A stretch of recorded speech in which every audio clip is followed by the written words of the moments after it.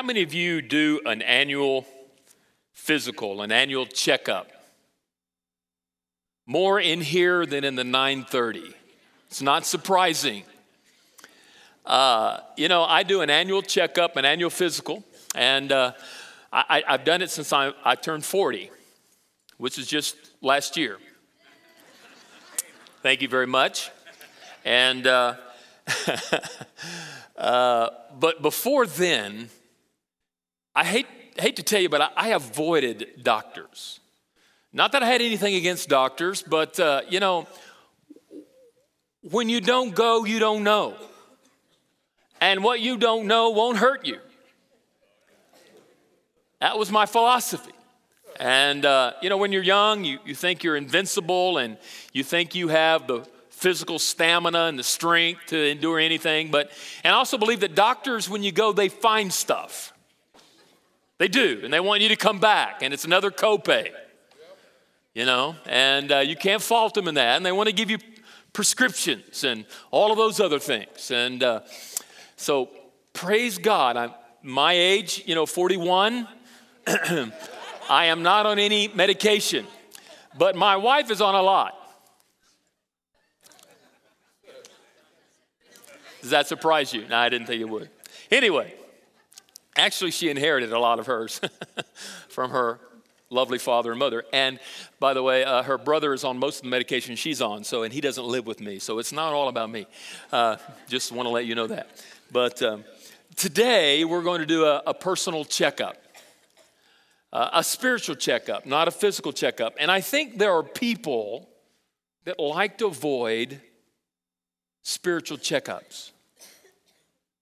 We don't want to see a reflection of ourselves, an authentic reflection of ourselves in a spiritual mirror, because when you don't go, you don't know. And when you don't know, you can't be held accountable for what you don't know. And you just go on living your life as if everything's great. But the reality is that every time we open the Word of God and we study it, and I hope you do every single day of your life, there's something that happens when you open the Word of God and it communicates to us and it reflects in our lives some aspects about our lives that desperately need to be changed, or some things that need to be implemented, or some things that need to be confessed. And so the reality is that every day should be a day in which we open the Word of God and the Spirit of God speaks to us as we're communing with God in an intimate, personal love relationship where we are having this daily encounter. But the reality is that most of us just don't take the time to do that because we're in a hurry and we got an agenda filled with things and a crowded schedule and things that we should have done yesterday or do today. And so we just get bogged down and we get behind. So we're going to take a look at a passage in John 21, beginning with verse 15, where we're going to see Jesus has a very personal one-on-one with Simon Peter. This is a passage that is going to help us conclude. I looked at it about when we began this series back in January 1, I already scheduled this passage this morning as we conclude now this final look as how we are then been called by Christ to follow him. And Simon Peter has been called to follow Jesus. And he's challenging him once again to follow me. And he's challenging us to follow him. In order to follow him, we need to make and do a spiritual checkup, an analysis of where we are spiritually. And so I invite you to stand one more time to John chapter 21. We're going to begin with verse 15, and we're going to read all the way through verse 19, this narrative found tucked away in this addendum to the Gospel of John, which I believe is as equally inspired as all the other verses in this beautiful chapter. John 21, beginning with verse 15. When they had finished breakfast, Jesus said to Simon Peter, "Simon, son of Jonah, do you love me more than these?" He said to him, "Yes, Lord, you know that I love you." He said to him, "Feed my lambs." He said to him a second time, "Simon, son of Jonah, do you love me?" He said to him, "Yes, Lord, you know that I love you." He, Jesus, said back to Simon Peter, "Tend my sheep." Verse 17, he said to him the third time, "Simon, son of John, do you love me?" Peter was grieved because he said to him the third time, "Do you love me?" And he said to him, "Lord, you know everything. You know that I love you." Jesus then said back to him, "Feed my sheep. Truly, truly, I say to you, when you were young, you used to dress yourself and walk wherever you wanted. But when you are old, you will stretch out your hands, and another will dress you and carry you where you do not want to go. This, he said, to show what kind of death he was to glorify God. And after saying this, he said to him, follow me. Father, I pray that as we stand in honor of your word this morning, that you've been honored by the praise and the worship and the adoration that we have offered to you, for you alone are worthy of our praise. And we are here today to honor you, to praise you, and to glorify you. And God, I pray that as you now begin to use the verses of Scripture that we've read and now we're going to study, that you would inspire these words to bring application into our lives so that we might then understand, as we see a reflection of your word in this encounter, this dialogue between Simon Peter and you, Jesus, that we might do within our own hearts a self-examination. Take us to the test. Examine our lives and our hearts and see if we are offering you any less than our best. Father, sometimes even our best is not enough, and sometimes even though we put our best, we can't accomplish it, but you can, through us, provide that which is lacking in order for us to do what that you've asked us to do. So, Lord, use this time, inspired by your holy word, to challenge, to transform, and to change our lives, we ask in Jesus' name. Amen. Thank you. Please be seated. If you take a look at John 21, you know in the very first part of John 21:1, where we see there is an encounter, there's a dialogue that happens between Jesus and Simon Peter. But before we get to that part, there's a lot of things that have happened that really sort of set up this conversation between Christ and Simon Peter. In John 21:1, we learn that Jesus has already appeared in chapter 20 two times to the disciples. The first time was on that first Sunday evening prior to his resurrection. Everybody knows why we worship on Sunday morning. He rose from the grave on Sunday. And that evening he appears not only to Mary, but he appears to the disciples. He makes this glorious appearing. He's been resurrected from the dead, and they are just beside themselves that Christ, their Savior, their Lord, their Messiah, the one they have committed to follow now, has been raised from the dead. The second appearance is also recorded for us in John 20, where we learn that Jesus appears in the upper room where there's a guy many of us know as Doubting Thomas, who says, unless I feel his hands and put my fingers in his side and see him personally, there's no way in the world I'm ever going to believe that he has been raised from the dead. And Christ appears out of nowhere, and that wonderful, glorious encounter takes place. Jesus, according to a couple other gospels, has told his disciples from that second appearance to go to Galilee, to wait for him there, to meet him in Galilee. And so the disciples, all 11 now, there are no longer 12, there are 11, they gather together and travel as a group from Jerusalem to this favorite spot in Galilee, waiting for Christ to appear. And while they're waiting in John 21:1 through verse 4, they get tired of waiting. Many believe, have been on a fast. Maybe they're just hungry. But from the window, more than likely, I can imagine from where they are gathered, they can see out there, they can see the Sea of Galilee, and the moonlight is lighting down upon it. And guess what is on a dock that they can see from their window? None other than Simon Peter's fishing boat. And guess what? It's evening. They're hungry.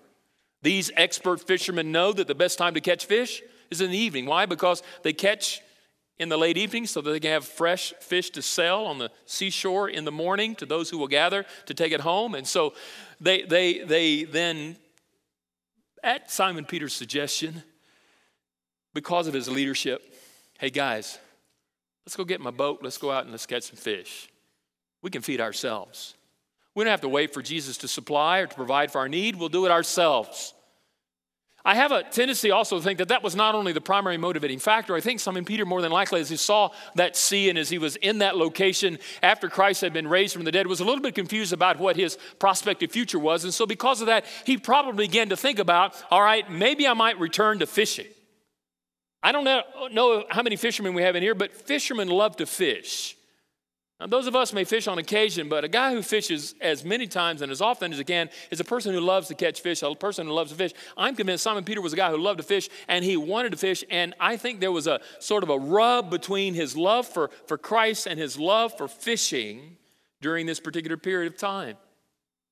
Because he loved to go fishing and because he was hungry, he did what came natural to him as a fisherman. He convinced 6 other disciples to get on the boat with him. Not all get on the boat, just 6 others.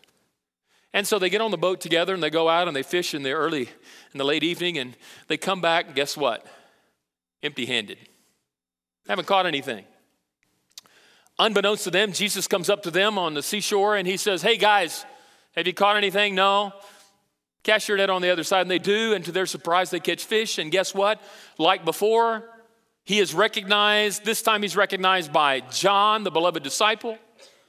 And John, instead of yelling it out, says, "Hey, Peter, that's Jesus." Peter says, "It's Jesus, awesome." He does the impetuous thing because Simon Peter is impetuous, and he puts on his garments again and he goes out. They're not probably more than 100 yards from the seashore there. And he makes his way to Christ, and when he sees Christ, he discovers that where Jesus is awaiting him to arrive, there is a fire of coals. There is a beautiful fillet of fish that's on the fire awaiting for him when he gets there, along with some bread. The disciples follow quickly behind Simon Peter, get there as quick as they can with the catch and in the boat. Jesus commands them then to bring some of the catch, to put more on the fire, on the coals, on the barbecue. And then it says, according to the scripture, that Jesus then became the servant once again to his disciples, and he served them fish and bread. And then it's interesting, we see in this text in verse 15, something happens. Jesus is having a very intimate moment with his disciples around this beautiful fire, and they have eaten themselves full. We're going to do that in just a minute, right? I said we're going to do that in just a minute, right? Right. Don't talk about food very much or we'll get hungry. And then Jesus then turns away from the other disciples and turns directly at Simon Peter, and they have this encounter. And it's here that Jesus is saying, "Simon Peter, I want you to examine your commitment to me, because there's some things right now, in spite of all that has happened and all that you've experienced, you're lacking." And so I want to take a look at that.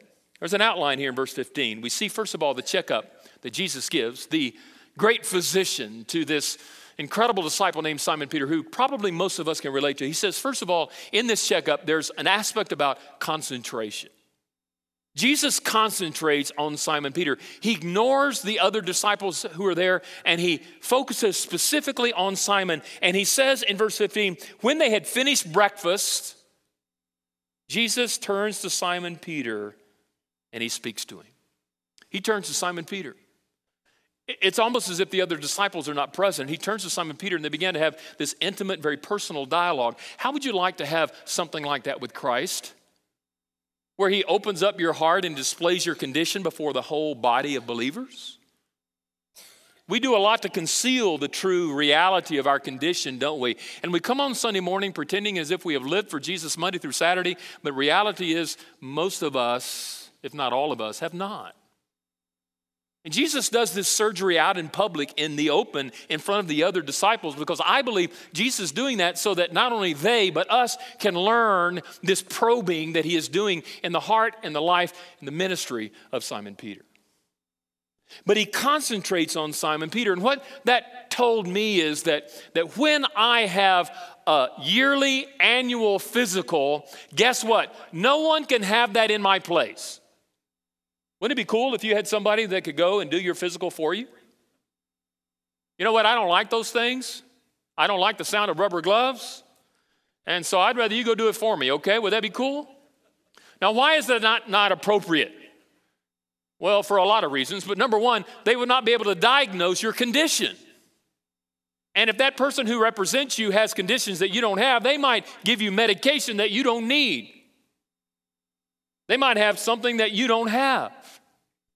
And so see, this personal evaluation is very personal, and Jesus is cluing in on Simon Peter, and it's something that as we look at what is about to take place, no one can do your exam for you. No one can represent you. No one can stand in your place. So when you do a self-examination, no one can take it for you. You must do it yourself. And when you do it, you must be open and transparent and honest. and tell the great physician what's going on so that he can diagnose what's happening. And so Simon Peter is having a very personal, intimate time. It's a focus of concentration. And the reason why we need to concentrate ourselves is because when I concentrate on others and I begin to compare my life to others, what's the end result of that? Well, if I compared myself to, let's say, Brother Denny here, he's a much better Christian than I am, and I might not see all the intricacies in his life, and I might think, I'm not doing very good. And I begin to feel bad about myself. But if I compare myself to Brother Andy over here, I might think, I'm doing better than Brother Andy, so I'm pretty good. Can I get an amen to that? See, when I begin to analyze or evaluate myself based upon other people, I either walk away with a false sense that I'm doing better or doing worse than I really am. So I must step up to the plate, let the great physician examine me and be honest and have integrity with him. And he then enters into my reality and reveals my spiritual condition. So as we do this, don't hear my words or anyone else's voices other than the voice of Jesus. As we come to the Word of God and let Him, through the Spirit of God, speak into your life. Concentration. The second thing I see is that not only does it begin with concentration, but it builds with concern. There's this whole concept of a concern here. And I think as we do this spiritual checkup, we need to examine the concerns of our hearts because Jesus enters immediately into the heart of the matter. And the heart of the matter is the heart. It's the love of Simon Peter. I mean, Jesus is calling into question his love, his devotion to Jesus. Notice 3 times in the passage, 15, 16, and 17, he says, as he asked Simon Peter, Simon, son of John, do you love me more than these? Verse 16, Jesus saying to Simon Peter a second time, Simon, son of John, do you love me? Then in verse 17, a third time, he says, Simon, son of John, do you love me? Notice he says, first of all, do you love me? Not do they love me, do you love me? It is a concentrated focus effort on his love for Jesus. Do you love me? Right now, Jesus wasn't concerned about the others. They too had disobeyed God. They too had gotten impatient with God. They too had not waited on God. They too had gone with Simon Peter at his leadership and had gone fishing. But they were not under question here. It was Simon Peter. He came to him and said, do you love? Do you love? That word, and many of us have been in Bible studies galore. We know exactly what he's saying. But here's it in a nutshell. Jesus says the first time, do you love me?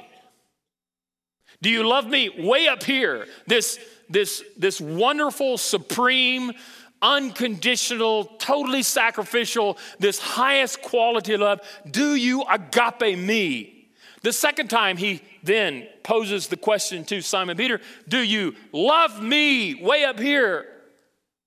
And then the third time he says, do you love me down here? Do you phileo me? Okay, you don't agape me, but do you phileo me? You don't love me with a supreme love. Do you love me at least like a friend? Do you have at least some affection for me? You don't truly love me because love is not all about affection, isn't it? Is it? No. So he says, do you love me? Do you love me? Okay, do you love me? He says, do you love me? Who's the object of the love? Jesus. If we're not careful sometimes, we'll love the things of God more than we love God. If we're not careful, we'll love the things that God has given more than God. And the object of our devotion, the object of our affection, the object of our commitment is to the person of Jesus Christ and none other. He is to be supreme. Do you love me? Notice he says, more. Do you love me? More. More is a word that needs no definition. It is the object of our love is Jesus and none other and no one other and to nothing else but and only him. That means I don't love my spouse more than him. I don't love my children more than him. I don't love my job more than him. I don't even love my church more than him. I love him more than anybody and anything. And I get it. It's a hard place to be. because we're so attached to this life and to this world, and we hang on to these things, that somehow we elevate above God and we say, I love these things, God, but I love you. But when the choice is given, how does it pan out for you? He's the object of our love. You know, I'm reminded about a guy who says, what is the greatest commandment, Jesus? What did he say? Love the Lord thy God with all your heart, with all your mind, with all your soul, with all your strength. To love God, that's the greatest commandment. That is the commandment that we have. It's to love God greater and higher and supreme than anyone else. And he says, love me more than what? These. Do you love me more than these? Do you love me, Simon Peter, more than these other disciples?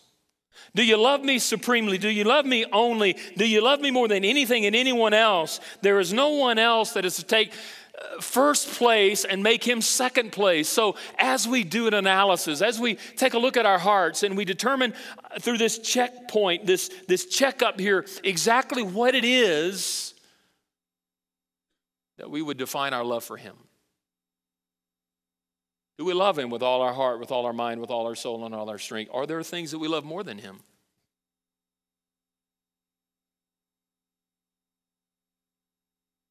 How do you love him? What kind of devotion do you have to him? Is there anything or anyone that you love more than him?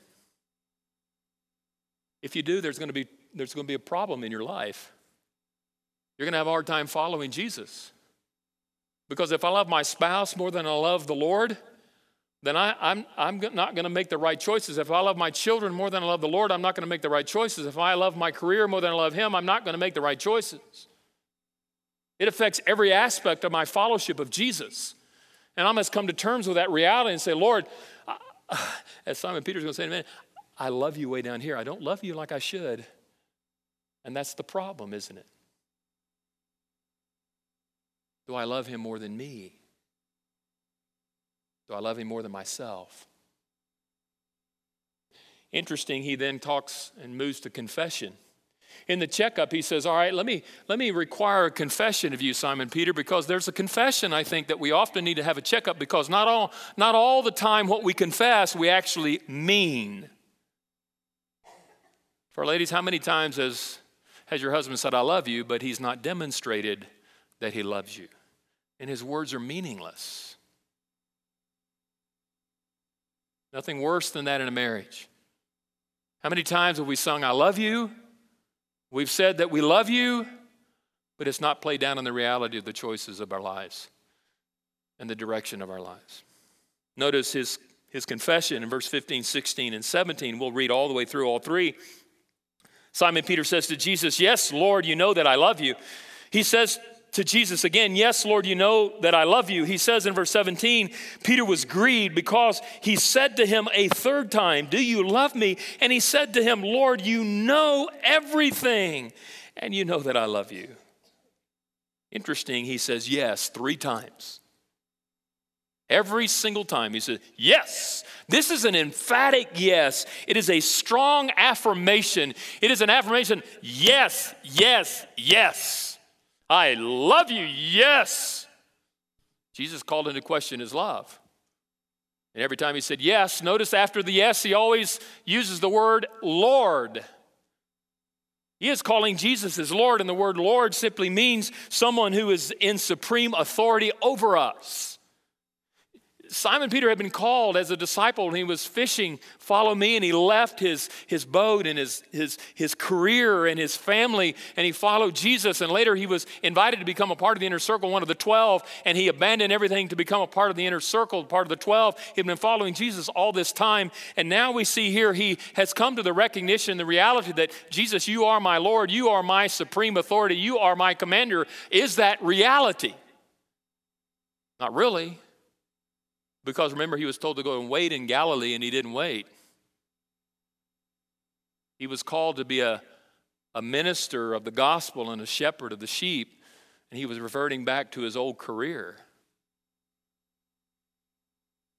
So even though he was calling him Lord, he was not genuinely Lord, was he?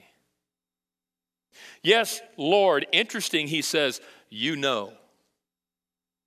I don't know, that gives me the heebie-jeebies. Anybody know what the heebie-jeebies are? Yeah, more in here than over there. It's kind of sad I'm beginning to relate to this group more than I am to that group. I don't know why that is. I'm only 41, but anyway. You know, the word know here, he's appealing to Jesus' omniscience. You know everything. And the reason why that theological reality gives me the heebie-jeebies is because there's no way that I can masquerade. There's no way that I can fool. There's no games that I can play with Jesus. I'm transparent. He sees through all of my facade and all of the lies and all the pretense and all of the game. He sees my heart, my true condition. He knows what I am thinking right now. He knows what I'm feeling presently. He knows where I was yesterday, and he even knows where I'm going to be tomorrow. That freaks me out. That when I come before him, I can't play games with him because he knows my true condition. And so the only thing left is authenticity and honesty. He said, yes, Lord, you know that I love you. Interesting, each and every time. Jesus said, do you love me? Lord, you know that I love you.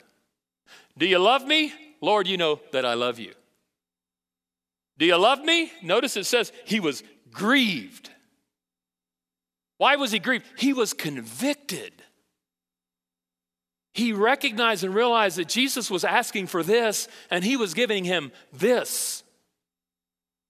He was not living up to the commitment and to the reality of the devotion that Jesus was requesting and requiring of a disciple of Jesus. Do you agape me, Lord, I phileo you? Do you agape me, Lord, I phileo you? Do you agape me, Lord, I phileo you? You know all things, and I am grieved in my spirit that my love for you is not unconditional, and they are not the priority in my life. That reminds me of a man who came to Jesus. We often refer to him as the rich young ruler, and he said, how can I inherit eternal life? He said, go sell everything you have and then come follow me. And he walked away sad. Jesus, having been questioned, why did he do that? What did he say? It's because he loved money more than he loved God.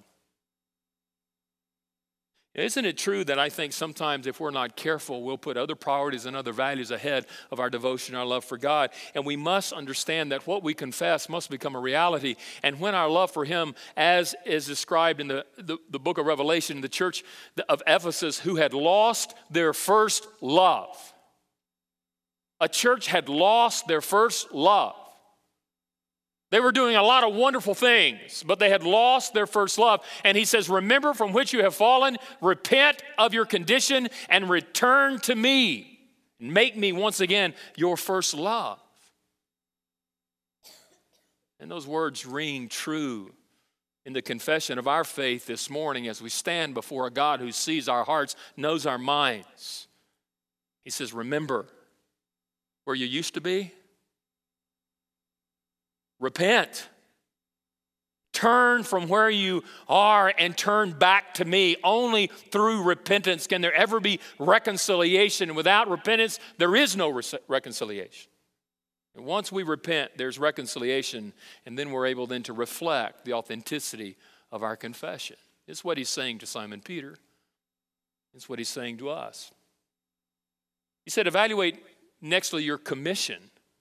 I want you to do a checkup on the commission that I gave you, because you see, Jesus had come, to redeem a lost world and to recruit disciples after training to succeed him to continue on in his ministry. And the whole time Jesus has been spending with these 12 disciples, he was pouring into their lives because he knew he was going to ascend to heaven and they were going to carry on his ministry. They had been called to be ministers. They had been called to be shepherds. After the good shepherd was leaving, they were going to take over his task and his responsibilities. And we see where Jesus then turns to Simon Peter after his confession. He said, yes, Lord. He says to him, feed my lambs. Jesus then tells him, tend my sheep. And he says the second time, feed my sheep. Both words, tend and feed, are different words, but they mean categorically pretty much the same thing. Let me give you these adjectives. He says, herd them, lead them, defend them, help them, guide them, and nurture them. You are my shepherds, and you are responsible for my sheep. Herd them, lead them, defend them, help them, guide them, and nurture them. But notice he says, feed, tend to whose sheep? Whose sheep are they? Come on now. Whose are they? They're his.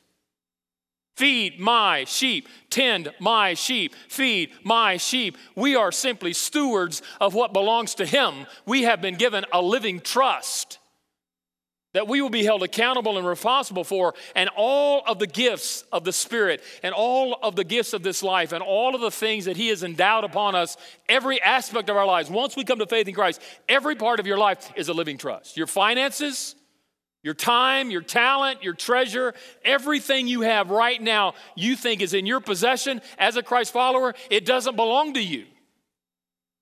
Your bank account doesn't belong to you. Your career doesn't belong to you. Your business doesn't belong to you. Your job doesn't belong to you. Your spouse doesn't belong to you. Your children don't belong to you. They are a living trust. We raised our children as a living trust to give them back to God so that he could use them in the ministry and use them for his glory. Every aspect of our lives are a living trust that he has endowed to us. They don't belong to us. This church, our lives, our families, our homes, our cars, it is all his. Tend my sheep. The sheep basically is the flock. They're believers who've placed their faith and trust in Christ. And if you ever feel like a sheep, because sheep are not very smart, and most of the time I feel very unsmart. And sometimes to relieve the tension, I look at myself in the mirror and go, bah, bah. Laugh if you want, but you know what? You're no different than I am. We're sheep who need a good shepherd in John chapter 10, who gave his life for the sheep. And we who have been called to pastor, to shepherd the feed the sheep, must look to the good shepherd to lead us. But the reality is that all of us in this room have influence. All of us have an aspect in which our lives influence others, and all of us have a responsibility to shepherd that flock that God has entrusted to us. We're all basically ministers. We're all servants. We all look to the good shepherd to lead us as we follow his lead. So in your checkup this morning, how's your service? How's your ministry? Did I tell you there's no retirement in ministry, senior adults? No retirement in ministry. Well, I've served for 35 years down there in the Sunday school class and I'm going to retire. No retirement. As long as you have breath and life, you're a servant. You're a minister. And you better have a ministry. You better use the influence that God has given you. And the only reason why you're on this planet, you have life and breath and influence, is to be used for his glory, to build up his kingdom, and you better use it. The time left that we all have is very short, and we never know when he's going to return. Check up on your commission and your service. Next, let's do a checkup on the cost. He issues to Simon Peter this whole aspect about discipleship and the cost of discipleship. Notice he says, I'm going to read through it very quickly. He says, truly, truly. Whenever Jesus says truly, truly, he's saying, pay attention. It's kind of like you're being in class and the professor says, this is going to be on the exam. You better write it down if you want to pass the course. Now, we're not trying to pass the course. We've already passed the course. Jesus did it all for us. It's about what he did, not about what we do. You get it.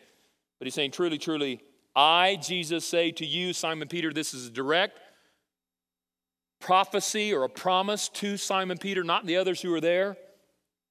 When you were young, you used to dress yourself and walk wherever you wanted. But when you are old, you will stretch out your hands, and another will dress you and carry you where you do not want to go. Speaking to Brother David back there, I'm going to bring you up, Brother David, one of our deacons. Great, great man of faith. Love him. Great guy. Can you wave at him, Brother David? Always sits in the very back. He likes to get out quick. we were talking about this, and I invited him to something. He said, can't go, it's too late. Actually, his daughter said that it was too late. He couldn't go. And I said, I thought you weren't married anymore. We buried his sweet wife just a couple of months ago. I thought now you were free. And he looked at me and said, when you get my age, you'll learn that you're not free. He just has another younger woman telling him what to do now. Right, Brother David? That's right. I think that's kind of the gist of what we're saying here in Jesus saying to Simon Peter. There's a pre-conversion, there's a pre-discipleship thing here that is conveyed. He's saying, Simon Peter, before you became a disciple, you were self-centered, self-willed, managed your own life, did as you pleased. That's what you did. That's pre-discipleship. But now that you're a disciple, you don't get to do that anymore. And the reality is, someone said, well, that's not true discipleship because it says here you don't want to go. To be honest with you, there are things that God brings into my life and asks me to do I don't want to do. And I'm the pastor. And don't look pious and act like you don't know what I'm talking about. There are things he wants you to say, you don't want to say. Things you want to become, you don't want to become. Places he wants to lead you, you don't want to go. Things he wants to change in your life, you don't want to change. Sins you must confess and repent of. He doesn't want that, and so we have a tendency to resist it. But as a disciple, as a Christ follower, we have no option, no other opportunity, no other responsibility except to say yes. We don't go where we want to go. We go where he sends. We say what he tells us to say. We think what he wants us to think. We become what he wants us to become. He's our shepherd, and we, as his sheep, follow his lead. I think there's an aspect about that here. But I think there's also an aspect in this text where he's talking about the upcoming death of Simon Peter. Because it says here, well, stretch out your arms. What does that look like to you? Come on. Crucifixion. And we see in the text, the Apostle John clears it up for us so that we don't have, he knows that we're sheep. And sometimes we don't get it. And he says this is said to show what kind of death that he was going to glorify God. Jesus is telling Simon Peter, you're going to die the same death that I died. You're going to die on a cross. And tradition in history seems to indicate that many believe that Simon Peter was crucified. That was the end of his life. But he saw himself as unworthy, they say, to be crucified as Jesus was crucified, and they hung him upside down.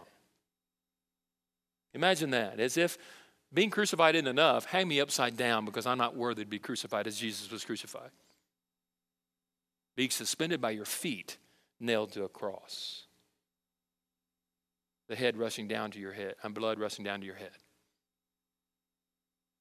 That's phenomenal to me. And I think what it's suggesting here is saying, hey, Jesus is saying to him, hey, count the cost.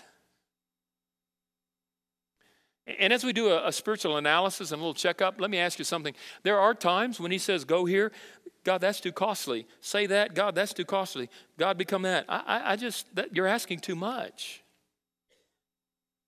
1/10 of my income? To teach in this class, to speak to a neighbor about Jesus, to stand up for you in the workplace.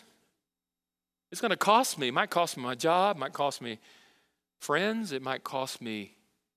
What about the cost? Is there a cost or a sacrifice too great that he wasn't willing to make for you and for us? And if we are following him, what's the cost? Everything. The cost is everything. Well, it doesn't sound like a good marketing campaign to me, does it to you? Come follow Jesus and give him everything. You have nothing. Guaranteed pain, suffering, sacrifice, hardship, difficulty, circumstances, situations. You might be friended. You might be beaten up. You might even be killed for your faith. Come follow Jesus. Now, try that as a commercial and see if that sells today. That's one of the reasons why many churches have given up on that kind of message. It doesn't draw a crowd. Then lastly, notice the charge. Jesus said, and after saying this, he said to him, follow me. Yeah, after saying all that, he said, follow me. You know, I've said this before, and I think it's worth saying again, that Jesus has never asked us to do a single thing that he himself didn't already do. And when Jesus gave this word to Simon Peter, he says, dude, you're going to die on a cross. I've already died. And you will too. I can't imagine living after this promise, this prophecy Jesus gave to Simon Peter, living for 30 years knowing that you're going to die on a cross. That's how Simon Peter lived. He lived approximately 3 decades past this promise. He lived for 30 years serving and ministering and going and changing and becoming, knowing all along fully that his ultimate destination, the end of the road for him, would be crucifixion. And yet he was willing to go wholeheartedly without reservation. It's interesting to me, though, that Peter's a lot like we are. He's a little slow in getting there. He doesn't get there yet. Because notice what happens after Jesus says this. It's not on the screen, but in the text in verse 20. Peter turned and saw the disciple whom Jesus loved following them, the one who also had leaned back against him during the supper and had said, Lord, who is it that is going to betray you? And when Peter saw him, he said to Jesus, Lord, what about this man? I'm going to die. What about him? What's he doing? I want to know about him too. Make him die like me. I don't want to be the only one. Jesus said to him, if it is my will that he remain until I come, what's that to you? In other words, he's saying to Simon Peter, deal with yourself, man, and only yourself. And quit worrying about others. I don't know about you, but I got enough to worry about with me. You see, comparisons can be really dangerous as we begin to analyze our lives. Because comparisons can make me look better than I am or worse than I am. And they don't give me a true reflection. And it's really, really important that we take the focus off of others and put it where it needs to be. And as I put the focus on me, I have to honestly say, it's not all about me. It's all about him. That's the real struggle and the rub in life, isn't it? It's all about him. Because honestly, deep down inside of our hearts, we struggle with our own humanity and our own carnality, and we want to make it all about us. And he says, hey, Boswell, it's not about you. Oh, but Lord, it is about me. No, it's not about you. Yes, it is. No, it's not. And as I look up to him and make it all about him and see him in all of his glory, I allow him to reflect the true condition of my life. And I make whatever adjustments need to be made accordingly. So as we close, what's this checkup revealed in your life? What would a personal checkup reveal in your commitment to Christ today? What things need to be implemented? What things need to be removed? What things need to be changed? What places do you need to be transformed? What is he speaking into your life from his word, through his spirit, to your heart as he reflects the great physician, your spiritual condition? Let's pray. Thank you for joining us for this broadcast of Immanuel Baptist Church. Immanuel is located at 1415 South Topeka in Wichita, Kansas, and is easily accessible from all parts of the city and surrounding areas. Every Sunday morning, Immanuel offers 2 worship services. The first service begins at 9:30 a.m. and offers a contemporary worship setting in a casual and relaxed atmosphere. Our second worship service begins at 10:50 a.m. in our worship center and is led by the Immanuel Choir and Orchestra. Both services are centered around strong biblical teaching where the Bible is presented in a clear and relevant way. Life groups for children and adults of all ages are provided at 9:30 a.m. and 10:50 a.m. For more information, please visit our website at www.ibcwichita.com. That's www.ibcwichita.com. Praise endlessly, and your name will be the song inside my heart.